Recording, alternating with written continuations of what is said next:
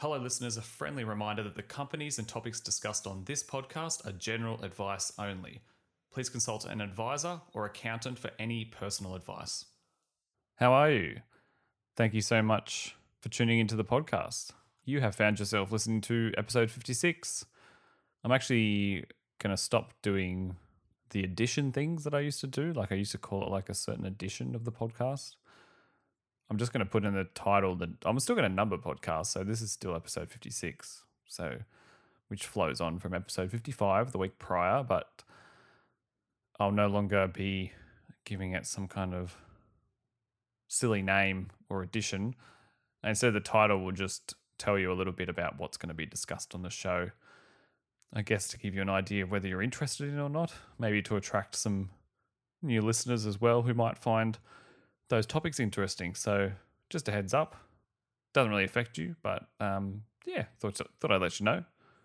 Got plenty on this episode, and we're going to focus mostly here at home in Australia with talk about the sort of markets in the last week and sort of what at least what I called the tug of war that's going on there, and a tiny bit of macro, but then we'll mostly just focus on some of the bigger company news during the week that was.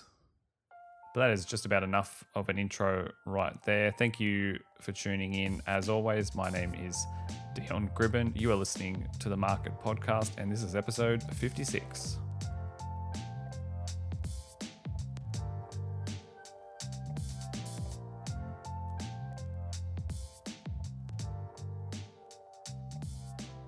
Okay, so surveying the week that was, looking at the major indices first. So the ASX 200, it slightly was up. It was up 0.2%. The NASDAQ was up also. It was up 0.31%. The S&P 500, however, it was actually down. So it was down 0.43%. So a bit of a mixed bag there. Our markets only edged a slight positive for the week. The NASDAQ also pretty much a slight positive for the week. And that was kind of a welcome change for the NASDAQ because they've been on weekly skids for about a few weeks now, almost I'd say about a month now. The S&P 500 was not able to climb into positive territory for the week, and not that we usually speak about the Dow Jones, but it was the same. It was down for the week. And there's, as I said at the top of the show, there's this tug of war going on. I'm not sure if that's the best analogy, but there's these competing forces happening in financial markets and among, I guess, what I'd say investor psyche right now. And that is this narrative of the economy and economies and countries opening up post COVID-19 lockdowns of 2020, vaccinations rolling out, employment continuing to improve. It's not all rosy, of course. Travel, especially, say, international travel, remains quite, I guess, the idea of that happening on a scale similar to pre-COVID, you'd be quite skeptical that happens anytime soon, especially from our vantage point here in Australia. The idea of going to, say, somewhere in Europe still seems quite a little far off, but I guess the optimistic analyst would argue that, of course, financial markets are forward-looking, and the idea that we could start to open travel up, perhaps be allowed to fly somewhere like London when you've been vaccinated and you can show that you've been vaccinated. You could see these kind of plans start to take shape over the next year. Of course, it doesn't cancel the danger of our little small local outbreaks that have occurred in Australia in places like Perth and Sydney and Brisbane in the last couple of months. And, you probably expect that the reactions and the response will be the same, in that it's quite a small but sharp lockdown. So those risks remain. But the narrative is focused on forward-looking, optimistic idea that we are, at the very least, emerging from the depths of COVID-19. Now, I say that I give you a positive, optimistic outlook, understanding full well that someone living in Brazil or India at the moment might feel very differently. But the point of this is just to paint a picture of how markets and some market participants are surveying the landscape, I guess. And So there's that side of the tug of war, and that has helped drive up stocks that we've seen over the past couple of months, like especially the banks. They've been on a crazy run. Energy stocks, broadly speaking, the kind of like long-term value style stocks that generally just benefit from a healthy macro and a growing economy. The other side of this tug of war, I don't know if that's the right analogy, but I'm just going to keep using it. The other side is this risk of inflation. So the economy perhaps getting a bit too hot, supply chain disruptions putting a bit of a dent in how that recovery goes and how smooth it is. This is the other side of the tug of war, because sustained increased inflation and a rise in interest rates start to hurt the higher flying growth stocks like those in the technology and healthcare sectors, because their future cash flows from a valuation perspective become a little less enticing. And again, I'm on the record in this podcast expressing skepticism of any kind of sustained inflation. The supply chain disruption stuff interests me because my reasoning personally for being skeptical on inflation is slack in the labor market and wage growth being quite low. But supply chain disruption has caused issues globally, especially where demand has increased for certain items, but they're just simply not being made available, at least in enough quantity to meet that demand. A good example over the last 12 months continues to happen is the new vehicle market. New vehicles, both wholly and then say the individual parts used in the production, they were of course impacted by supply chain problems because these are international businesses. This caused flow-on effects to the used car market, and there was upward pressure placed on used cars because new cars had very long wait times. And I mean, really, they still have very long wait times. I was speaking to someone the other day actually who's on this like 5 or so month wait list for a particular car. And some people don't want to wait. So say if there was people like say chasing a 4-wheel drive because they want to go camping with the family, they would just decide to buy a secondhand one, maybe one that's a couple years old. Instead, the issue is that a lot of people start doing this and then it puts price pressure on the used car market. So that's a very individual example of how supply chain disruption can cause upward pricing pressure on items. But circling back to the market, this will continue to be a theme because when high growth stocks such as tech and healthcare started faltering and pulling back, which I kind of kicked off really around February, it was never likely going to be just some kind of quick pullback. Because the market is definitely still watching this inflation narrative play out and watching to see if it will be as bad as some commentators tend to believe. Perhaps inflation does come back in a more meaningful manner, or perhaps it won't really rear its head as much as people think at all. I guess the question is, how much of an impact will it continue to play on investor sentiment, especially as we continue to move through this period of vaccinations and economies reopening all around the world. So now last week, if you actually go and check out a chart of the primary US benchmark, the S&P 500, and you could compare that to the ASX 200 from last week as well, you'll see that we very much followed the same lead. We're off to a rocky start at the start of the week, and then a big drop around midweek, so around Wednesday. Here in Australia, our benchmark fell 1.9% on that day alone, which is a really big fall. And then we recovered most of it, not all of it, but most of it on Thursday, and then we're up a little bit again on Friday. So that's the reason I tied that in there, is because the other side to this tug of war, so to speak, is volatility. So investors change their mind on stocks and perhaps rotate out of some stocks and into others, or reevaluate their thesis on interest rates and inflation. We're going to see volatility in markets that will likely wreak a little havoc on your portfolio on a day-to-day basis, depending on how you're personally invested. I have a little bit of a mix in that, like I have, I guess what you would call like a blue chip or safe investments in my portfolio. I even have just a broad Australian index-based ETF as well as a US one. as well. So those are relatively slow moving and not volatile, I should say. The other side, I do have a few high growth orientated stocks in my portfolio, and those would be the ones, especially for me at the moment, that are giving or likely to give the wild swings at this time. That's a little reflection on what's happening. It kind of just continues to happen at the moment, and I don't think it's necessarily going to go away anytime soon. But that's been the markets over the last that's the last week, but really over the last little while. I'll move on to a little bit of macro news here in Australia, and it's quite a nice segue because it actually speaks to the topic that we were just on, like inflation, and that is there was new data coming out from the ABS on wage growth, and that was for the March quarter.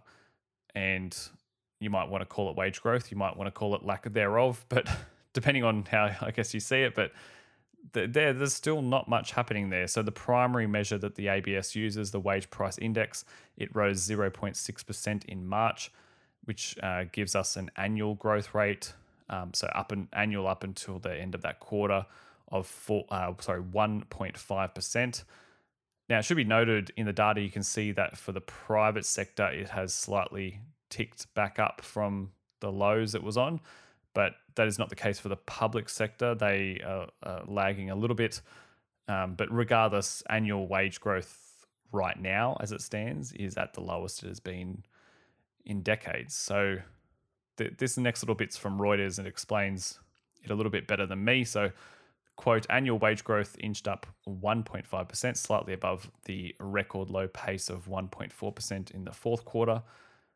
The public sector recorded its lowest annual rate of growth at 1.5%, while the private sector remained at 1.4% for the second quarter in a row.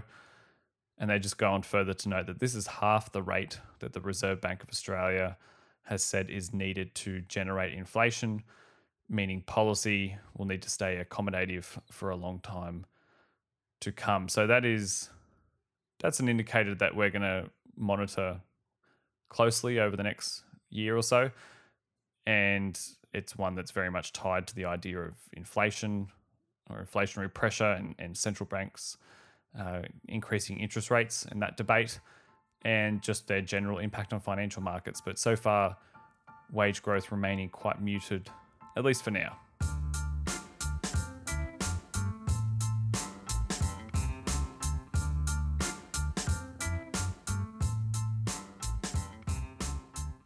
Okay, so we're going to go over some news from the week that was. We'll focus on some company-specific stuff and especially touch on companies that we've mentioned on the show before as well. So in episode 50, we actually mentioned that the app Airtasker, they had their IPO on the ASX.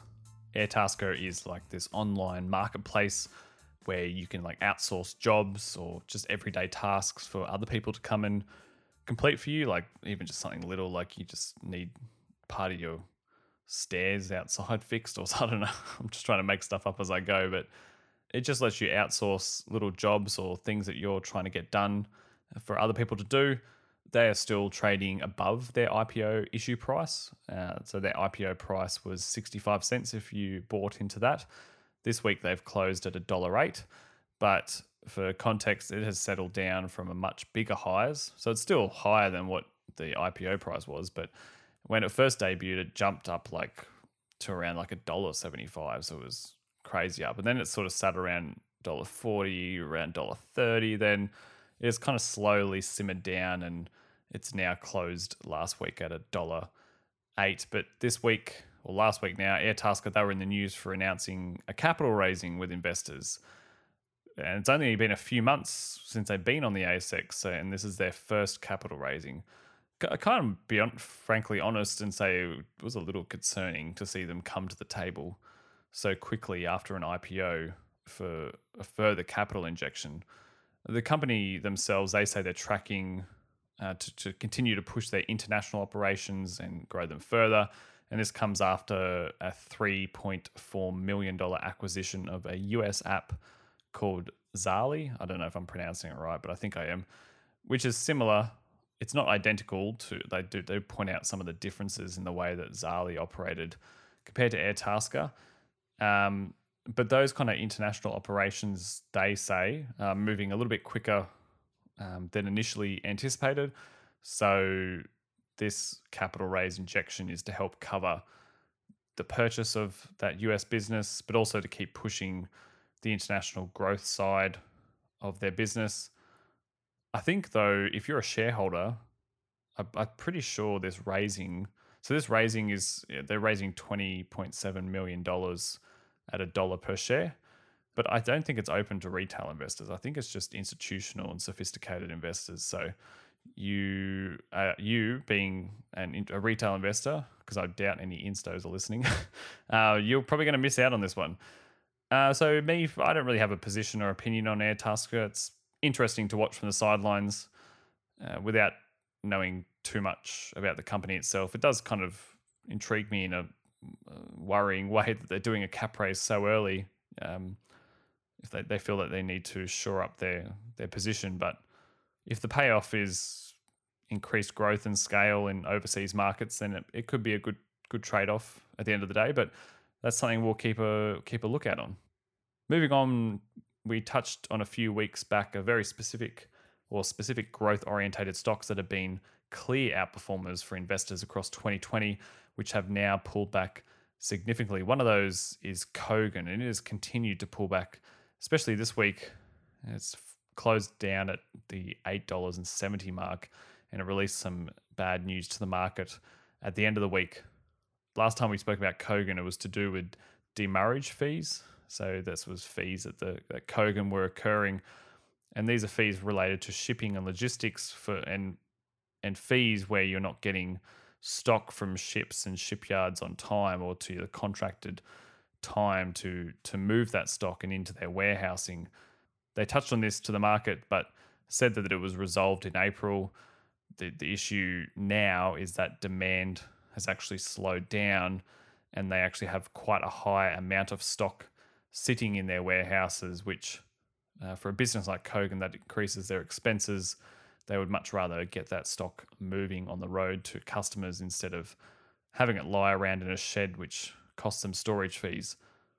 A big reason for the slide was the updated guidance for operational earnings. They've had to actually lower them than what they originally thought. I'll take this here from the AFR. It's by reporter Carrie LaFrenz. Quote, adjusted earnings before interest, tax, depreciation, and amortization, or that's the acronym we say EBITDA, for the year ending June 30 are likely to be 58 to 63 million. And for context, that is an 11 to 18% miss against the actual market expectations, the company said.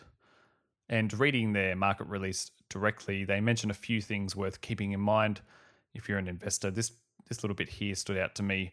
The company says here, quote, a key challenge caused by market dislocations as a result of COVID-19 has been managing inventory levels to support rapid growth. In order to provide the delivery experience customers desire, Kogan.com built up its inventory levels from late 2020, which has caused high warehousing costs that are continuing. Customer demand in April 2021 remained consistent with the levels seen in the 3 months to March 2021 and below the levels seen in the 9 months to December 2020. So I think a big takeaway is the Kogan share price has sunk a little bit lower. It's probably not to rush too quickly into buying them if they are something that's on your agenda. The words that are coming from the company indicate that there's going to be some short-term pain. It might even get slightly a little bit worse. Depends how you read it. But I expressed a couple episodes back that I'd be adding Kogan and Redbubble to watch list just to keep an eye on them over the coming months. On a side note, I actually did go ahead and purchase a little bit of Redbubble. They're a business I understand a little bit better, just from personally too, because I've actually used Redbubble. I've never actually used Kogan, but I haven't, or I have never owned Kogan shares. But they are interesting to me as a company because I think the long-term picture is still okay for a company like this, but it certainly seems like their short-term struggles might continue on for a little while longer, especially as they adjust to the changes in business brought about by COVID. Interesting enough, just sort of on a side note, the short interest, so the short selling interest on Kogan is actually very high right now. There's a fair bit of money betting against Kogan. As it stands, Flight Centre is the most shorted ASX 200 company, which seems fairly obvious, I guess, because large retail footprint in an industry that's been decimated. But Kogan has now become the second most shorted stock. It's not far behind Flight Centre. And the news this week really helped push that back up there. That's not a comment on their value as a company. It's just interesting as an observation to see that some investors think that it should probably even go lower than the point it's at now. Moving along, another one worth checking in on from their market update this week is our biggest airline in Australia, Qantas. They released an update, and there's some interesting points to take here from this one. I guess that both relate to Qantas but just, I guess, how travel is going as well. So they've advised that this is specific to the company, of course, Qantas. They advise net debt levels to have actually peaked in February for the company, and they will be free cash flow positive in this second half of the current financial year, and that their net debt will actually lower from that $6.5 billion down to just a tad over $6 billion by December at the end of the year. So it shows there that they, I guess, as of this year or as of now, they're starting to lower that net debt level that they peaked on at February. They said that corporate travel for the Qantas business is now at 75% of pre-COVID levels, and they state they are on track to reach 95% of pre-COVID domestic capacity in the fourth quarter of this financial year. So there's some green shoots there. I must admit, I didn't think corporate travel would be back as much as 75% of pre-COVID levels at this stage, but there you go. The other big note is that demand for Australia, that the routes between Australia to New Zealand and back again, that is rebuilding steadily. They say their freight services part of the business and their Qantas loyalty programs, rather, those two are performing well. Although I mentioned some of these positive things for Qantas, it probably feels wrong not to mention that, due to the downturn over the last 18 months thereabout, that they've actually shed about 8,500 jobs across the company. Interestingly enough, the update from Qantas also had some other news which impact other travel stocks in the ASX, like a Flight Centre and a Webjet, for example.